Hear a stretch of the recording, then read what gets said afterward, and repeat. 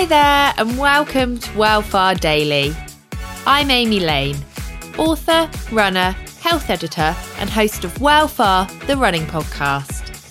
Join us each week to find out how to catch the running bug, but more importantly, keep it when life takes a toll on running motivation. Right now, your mileage might be low or maybe even non-existent, but that's totally okay. Wellfar Daily is a series of short tips, tricks and insight from others taken from the longer show. I hope you find the upcoming advice helpful and potentially inspirational. You can also dial into more Wellfar activity using the hashtag Wellfar on Instagram and by joining our running club, Wellfar on Strava. I check in on your posts and updates and it absolutely makes my day when I see all the support and encouragement that's shared by the crew. Okay, enough from me, over to today's clip. Enjoy. Because you did actually say in the beginning of our chat just a few minutes ago that some marathons you've run and some marathons you've raced. Yes, yeah. I definitely make a distinction between the two. Do you think that a lot of people, especially beginner runners, don't perhaps think like that? Yes, yeah, I mean, definitely. And you know, when I did my first marathon, London, whatever it was, 5 or 6 years ago, I definitely kind of just wanted to finish it. And I mean, yeah, I wanted to do a decent time, but I was scared of the distance. I've never run that far before. You know, I think I can only say the difference between running it and racing it is, you know, that I've got to a point where I'm comfortable enough with it. Right. So it's definitely not, I think, something that everybody should be able to take less seriously, you know.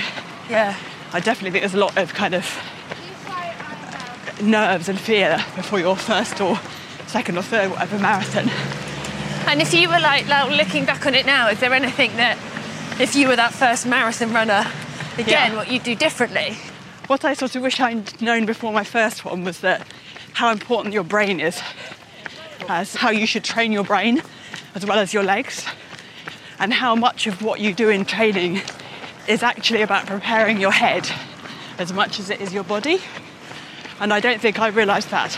I'm not sure I realised that until, I don't know, marathon 5 or 6 or something. That, you know, that whole kind of mental process that you go through. Is that when you talk about training your brain, is that to deal with the negative thoughts? Or? Yeah, definitely. It's to deal with the negative thoughts. It's to know that they will come and sort of how you're going to cope with them when they do. And there's no like magic bullet. There's no kind of way you can switch that off. I wish there was. But it's kind of about preparing for that. So like, you know how in everything, every time you train for a marathon, there's probably your longest run, say. Oh my God, it lasts forever. You know, and you're like, oh my God, how am I going to do that? Yeah. Plus 6 miles and faster. That was me the other weekend. Yeah, but from experience, I know now that, I really believe, that run is harder than the marathon.